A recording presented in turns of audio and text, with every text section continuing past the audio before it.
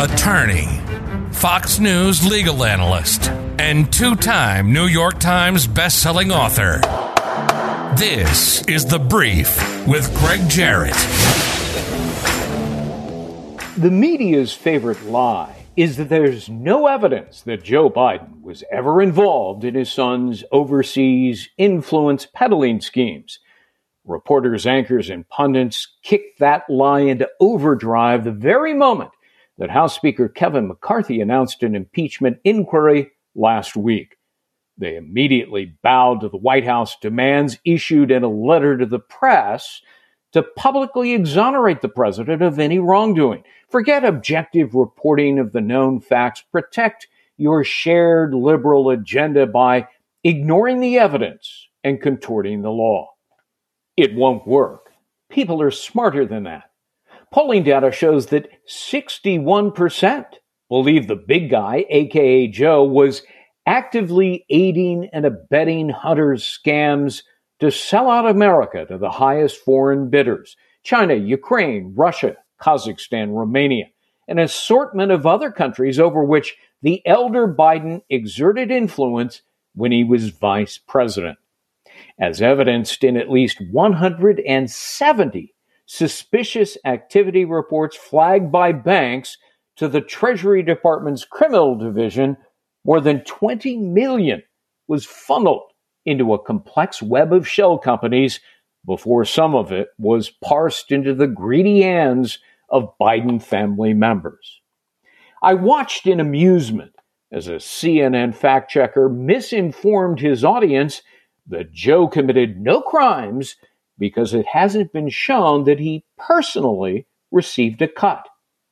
Well, apparently fact checkers never bother to check the law. Biden doesn't need to receive a penny to have committed felonies. Under law, if cash went to some other person or entity instead of the office holder, it is still the crime of bribery in any influence peddling schemes. Devon Archer, Hunter's former business partner, confirmed they were selling Joe Biden as a brand, which meant both access and promises of influence. Promise alone in exchange for cash is criminal. To prove the value of the brand, the then vice president spoke by telephone to Hunter's overseas clients at least 20 times. He met and dined with them. In at least one instance, Joe admittedly engineered the firing of a Ukrainian prosecutor who just happened to be investigating Burisma, an energy giant that was paying his son $1 million a year. An illegal quid pro quo? Well, it sure looks like it. The media keeps declaring that Joe Biden's role in that scheme was long ago debunked because he was carrying out approved U.S. policy. However, contradictory evidence has emerged that the vice president actually defied Obama administration policy. Newly uncovered documents show the State Department and other agencies approved of the prosecutor's progress in cracking down on corruption and wanted him to remain. Instead of granting the planned $1 billion in U.S. aid to Ukraine, what did Joe Biden do?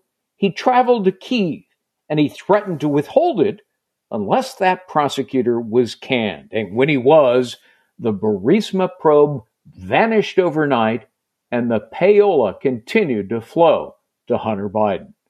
Again, whether Joe got a percentage of the money is utterly irrelevant under bribery laws. Documents also show that the elder Biden signed off on talking points written by his son's partners to help conceal that Burisma scandal. Speaking of cover-ups, the FBI did its level best to bury what's called an FD 1023 informant report that a trusted source said the CEO of Burisma paid $5 million each in bribes to Joe and Hunter Biden. The number 2 supervisor in the FBI's Washington field office told Congress that he was attempting to corroborate the informant's story by speaking with a second source but was instructed to shut it down. And then there's the notorious China gravy train. You'll recall in the second presidential debate, October of 2020, Joe Biden proclaimed, "My son has not made money from China." He repeated it multiple times. Well, we now know that assertion was spectacularly untrue. Emails and receipts on Hunter's infamous laptop show he received substantial sums of money from China. He even admitted it in court when questioned by a federal judge during the recent plea deal that imploded. One email in particular stated that 10% was to go to the big guy who was identified as Joe Biden by Tony Bobulinski, Hunter's ex-business partner. And who can forget the infamous Hunter shakedown in a WhatsApp message discovered by the IRS whistleblowers? Quote, "I'm sitting here with my father, and we would like to understand why the commitment made has not been fulfilled," the message reads, to a Chinese businessman with direct links to the Communist Party. Hunter then added the following threat, quote, "I will make certain that between the man sitting next to me and every person he knows and my ability to forever hold a grudge that you will regret not following my direction," end of quote. What happened? Well, shortly thereafter, $5 million was wired to a company of Hunter Biden's. Now, the media would have you believe that none of this amounts to evidence. Seriously? I mean, you'd have to be incredibly dense not to recognize the obvious. But allow me to simplify for the mentally challenged members of the press. Facts and information constitute evidence, period. They are often documentary or testimonial, direct and or circumstantial. And whether those facts eventually rise to the level of criminality, well, that's a matter of proof. But they are still evidence. For the media to deny that volumes of evidence exists in the ongoing Biden investigation is to engage in willful blindness or blatant lies. Look, the purpose of an impeachment inquiry is to gather together the very kind of evidence that I've just described. And the ultimate goal is to decide whether crimes or impeachable offenses have been committed. This is elementary, but the media seems oblivious.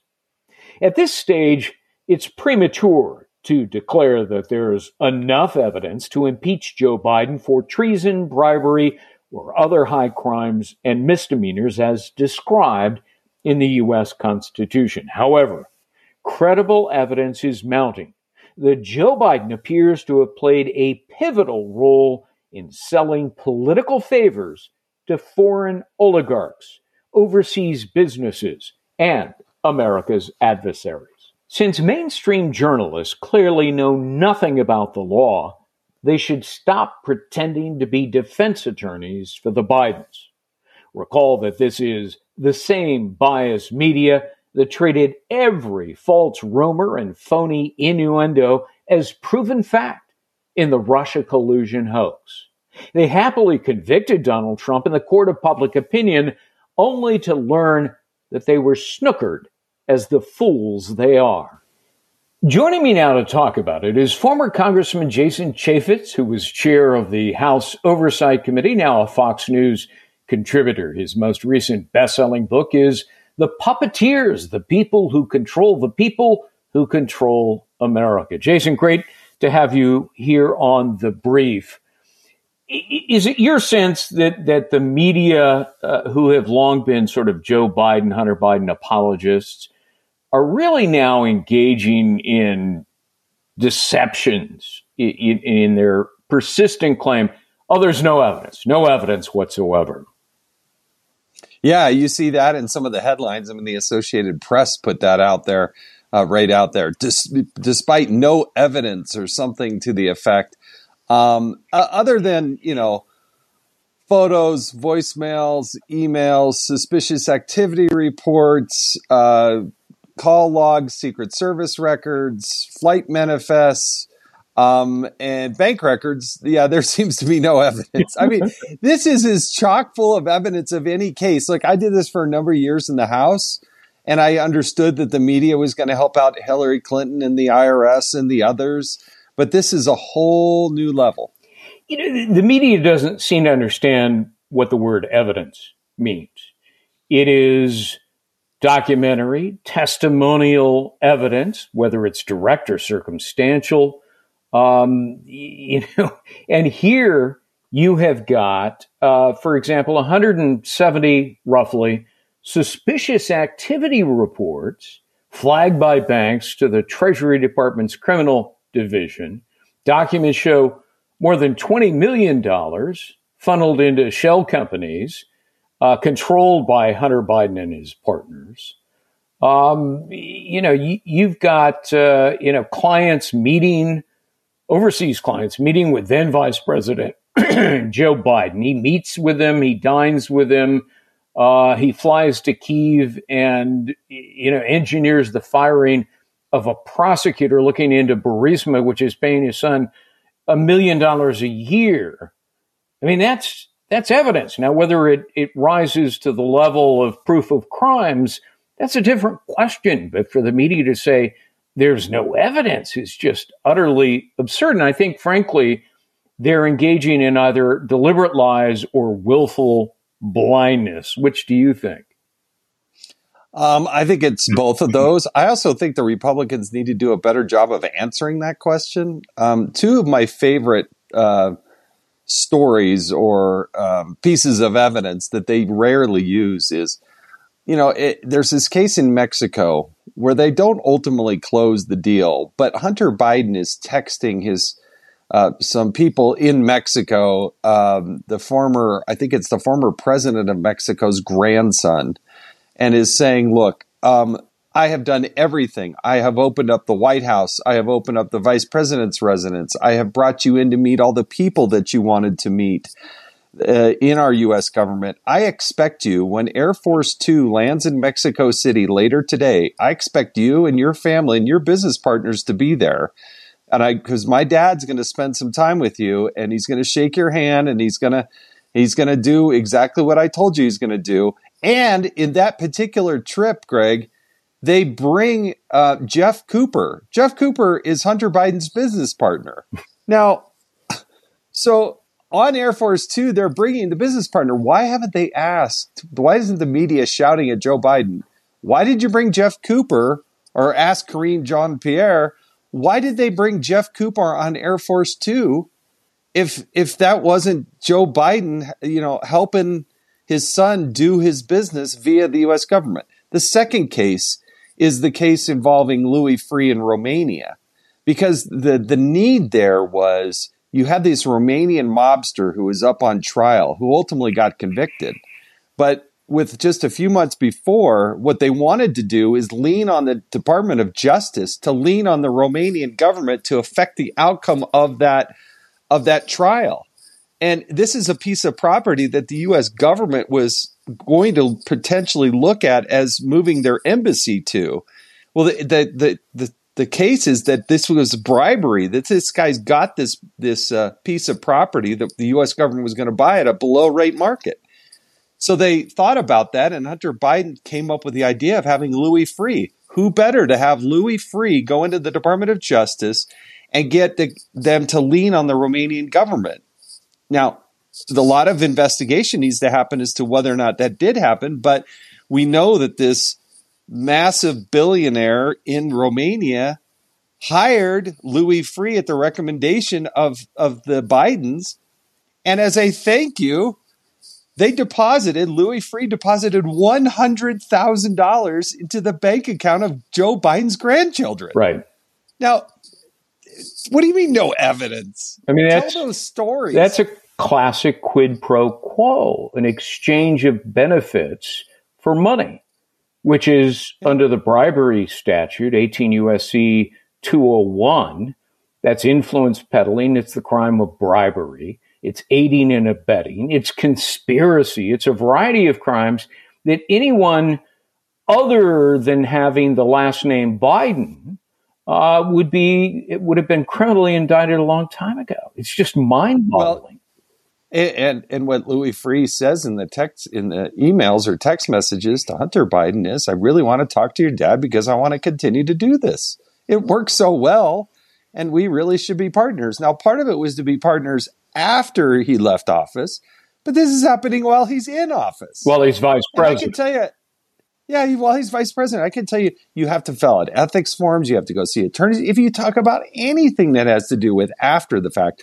But this happened during the Joe Biden vice presidency. So again, no evidence. Look, the reason they need to do this inquiry and the reason they need to is because they need to strengthen the House Oversight, the House Judiciary Committee to be able to enforce their subpoenas. Right now, if they want to issue a subpoena, and they do, the only one to enforce that subpoena is the Department of Justice, right? Who is partly the one that they're investigating. So in order to have a strengthened case before a judge, they need this inquiry from the House to justify these subpoenas. Right, because historically, courts are far more willing to enforce subpoenas for testimony and documentary evidence if it's an impeachment inquiry than simply a House committee and you have to prove it's in furtherance of a legislative objective. So yes, important to get the impeachment inquiry, which essentially will give the House more power to compel people. You know, in the second presidential debate, Joe Biden said, "My son has not made money from China."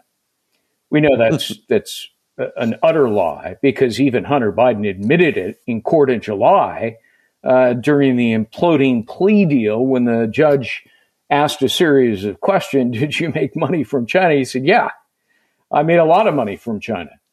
And there is, of course, that one particular email that says 10% goes to the big guy. And of course, Tony Bobulinski, Hunter's ex-business partner, said, yeah, the big guy in this big China deal that was going to involve tens of millions of dollars. The big guy was Joe Biden. I mean, that alone raises legitimate, serious questions of a vice president of the United States who is essentially selling out his country, doesn't it? To the Chinese Communist Party. And again, you have Hunter Biden accompanying Joe Biden on a trip to China on Air Force Two. And voila, not only did they shake hands in the lobby, but they actually sat down and spent some time with these potential business partners. And guess what? Voila, Greg. A few days later after the trip, millions of dollars flows into the Biden's bank account. So, again, some very basic questions. Why did they set up 20 plus LLCs? What was the product? I mean, there is, again, testimony from Devin Archer talking about, well, there was the brand. The brand wasn't Hunter Biden. The brand was Joe Biden and the Biden family. One little case that people forget about is one of the Biden brothers, on the day of the inauguration, he actually works for a law firm, and he's not an attorney. He works for a law firm down in Florida, and he actually puts out an ad. There's an ad that says, yeah, we got some influence in Washington, D.C., and I know how to use it. My name is Biden. Call us. We can probably help you. I mean, they literally were taking out ads to do this type of stuff. It's unbelievable. I think the mainstream media, which is totally in the bag for Joe Biden and in turn Hunter Biden, I think they think the American people are really stupid, but they're not. I was looking at some of the latest polling data. 61% of Americans believe that Joe Biden was helping his son. He was aiding and abetting in these influence peddling scams. So how is this, in your judgment? Look, you spent a lot of years in Washington, D.C., involved in a great many elections. How do you think this plays out with the presidency at stake and Joe Biden running for re-election? Elections are often won by the people in the middle, the true independents, the people that are paying attention. They do vote, but they're not affiliated with one party or another. I think they are paying attention to this one. I think it's so numerous, it's so voluminous, it's so it's there, and they can see it. That becomes more and more of an impediment to Joe Biden running again. Perhaps that's my hope, because I have been a Republican member of the United States House of Representatives. But I think people get this stuff. Like, I don't know about the Jared family, but $100,000 going into your grandchildren's bank account, people understand that is not a normal course of business. No, it's not. And, I love the fact that Joe Biden has spent so many years and decades claiming he's the man of the people and he's the poorest man in Congress. And the guy's got a mansion in Wilmington, Delaware. He's got a fancy beach house in Rehoboth. He's got an expensive Corvette, his beloved British Racing Green Corvette. I mean, this is a guy who is not and was not the poorest, member of Congress on Capitol Hill. He was elected in 1972. I was 5 years old, learning to play soccer. This guy, he was literally in office 4 years before Jimmy Carter was elected. Right. That's how long that guy's been in office. Yeah, you don't make that kind of money on a public servant's salary. I don't know how you cut. He did sell a lot of books, in between, after his vice presidency, but that's been, that was just in the last few years. You can't really explain all the other parts in between. Well, he had to pay somebody to write it. So, you got to subtract that. He's completely incapable of it. Well, and this lucrative contract that he had at the University of Pennsylvania for teaching class that he never taught. Well, he says he was a professor for 4 years in an Ivy League university. It turns out that he never was a professor. He was given an honorary position and made a handful of public appearances at UPenn and so forth. But I mean, it just underscores that he makes stuff up at every turn. He drove an 18-wheeler, I mean, the whole, I beat up corn pop, all this stuff that just the Amtrak story, which has been repeatedly debunked. I often wonder whether he truly believes this stuff because he's repeated it so often, so he's convinced himself it's true, or whether his brain is so addled he just doesn't know truth from fiction. Well, I think he's had this problem since the beginning. I mean, he had to drop out of the 1988 presidential contest because of the plagiarism issues and making up his credentials. Yeah, you see that a voter, I think it was in New Hampshire, was challenging him about his credentials in law school and whatnot. And he really gets back up in his grill and he waxes on with passion that he just really, really thinks that this is true. Most everything that he said in that statement, if you watch that video, was absolutely false. He wasn't at the top of his class. He didn't graduate with honors. He didn't do all, he made up a whole series of things and they're just false. And I think it's kind of core to his DNA. I just think that is the person that he's always been. But now that he's in this cognitive decline, it's accentuated. He made up a degree that he didn't even have, an extra one, a third degree that he doesn't have. And of course, he got kicked out of law school for plagiarism. And then, of course, his plagiarism in 1988 is what did him in. I covered that campaign, actually, and was completely dumbfounded as how somebody could lie so blatantly. One of the things that I think people are beginning to focus on, and you look, 71% now believe he's too old, too feeble to serve. How does that play out? Well, again, that's not something that's going to get better. I mean, not only is he a poor communicator and what he says and how he says it just does not resonate. It's not motivating to a lot of people. And I look back at his last presidential campaign. I mean, he was not at the top of the polls. He was never really truly the leader. He was sort of the compromise candidate so that they could get through this. If not for what happened in South Carolina, I don't think he would have gotten there. But like his problems and his challenges, I don't think get better. First and foremost, his policy is wrong, the wrong prescription. The reason we have inflation, the reason we have an immigration problem, the reason we have a lack of a cogent, successful energy program, all of these things flow to the core of what he wanted to do. They brag, Democrats brag about, we got everything that we wanted. He's been the most progressive president. Bidenomics is wonderful. And yet they're still underwater. The economy is flailing. You're not going to go in and suddenly convince people that, hey, that inflation, now it's coming down. Really? It's cumulative there, and it hurts and it's painful.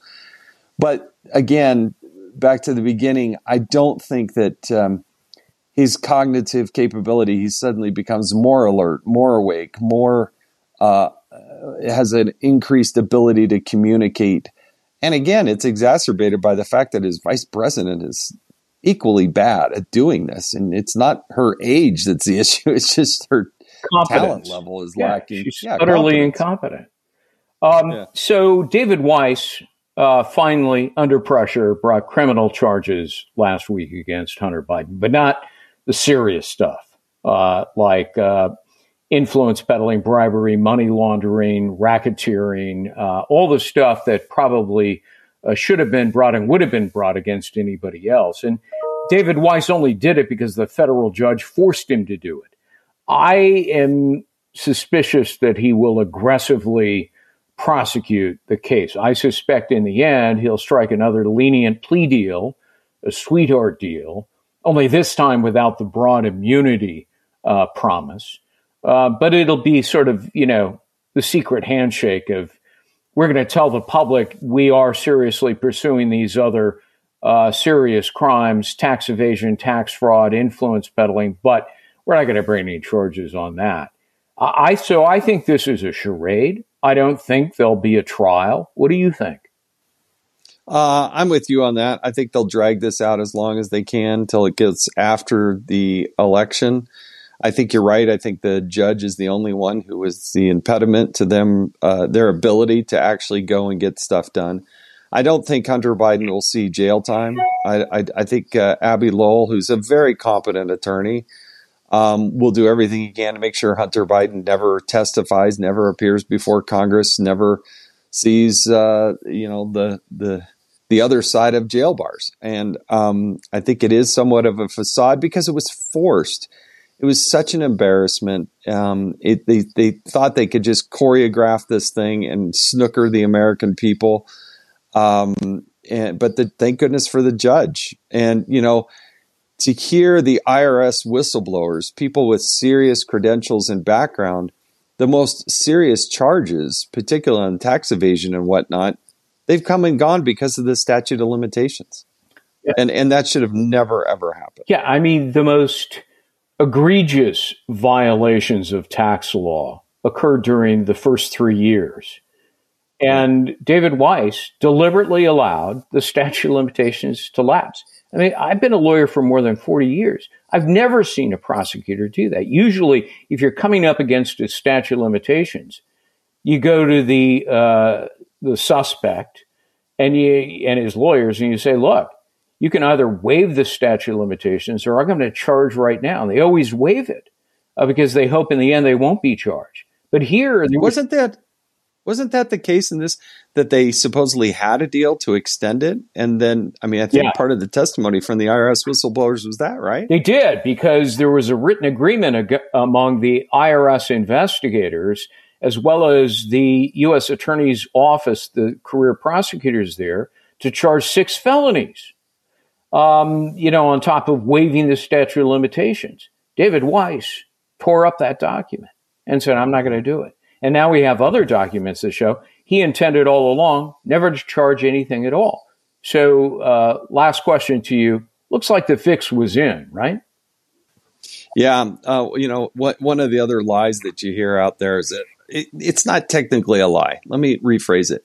They went out there and said, oh, this is a Trump-appointed U.S. attorney. That's not the way it works in Washington, D.C. If you have a state like Delaware with 2 Democratic senators, the Democratic senators are going to give you the thumbs up or the thumbs down as to whether or not you do it. And then pretty much Trump is left with no choice. So don't pretend that this is a Trump appointed, technically did he sign the paper? Yes. But what a fiction that part of the David Weiss, he's this hard hitting Trump appointed MAGA. Come on, that's nowhere close to it. So look, I think the best hope that's in front of us to get to the truth is to be able to have James Comer and Jim Jordan with sufficient subpoena authority that will prevail in court to go get the documents so that we know are there. There are more than 2,500 documents that are there at the National Archives. There are other things within the White House, within the Department of Justice that we know they're there. There are about 2,500 documents that are responsive to a FOIA request from the Heritage Foundation of communication between David Weiss and the Department of Justice. Wouldn't it be fascinating to see that?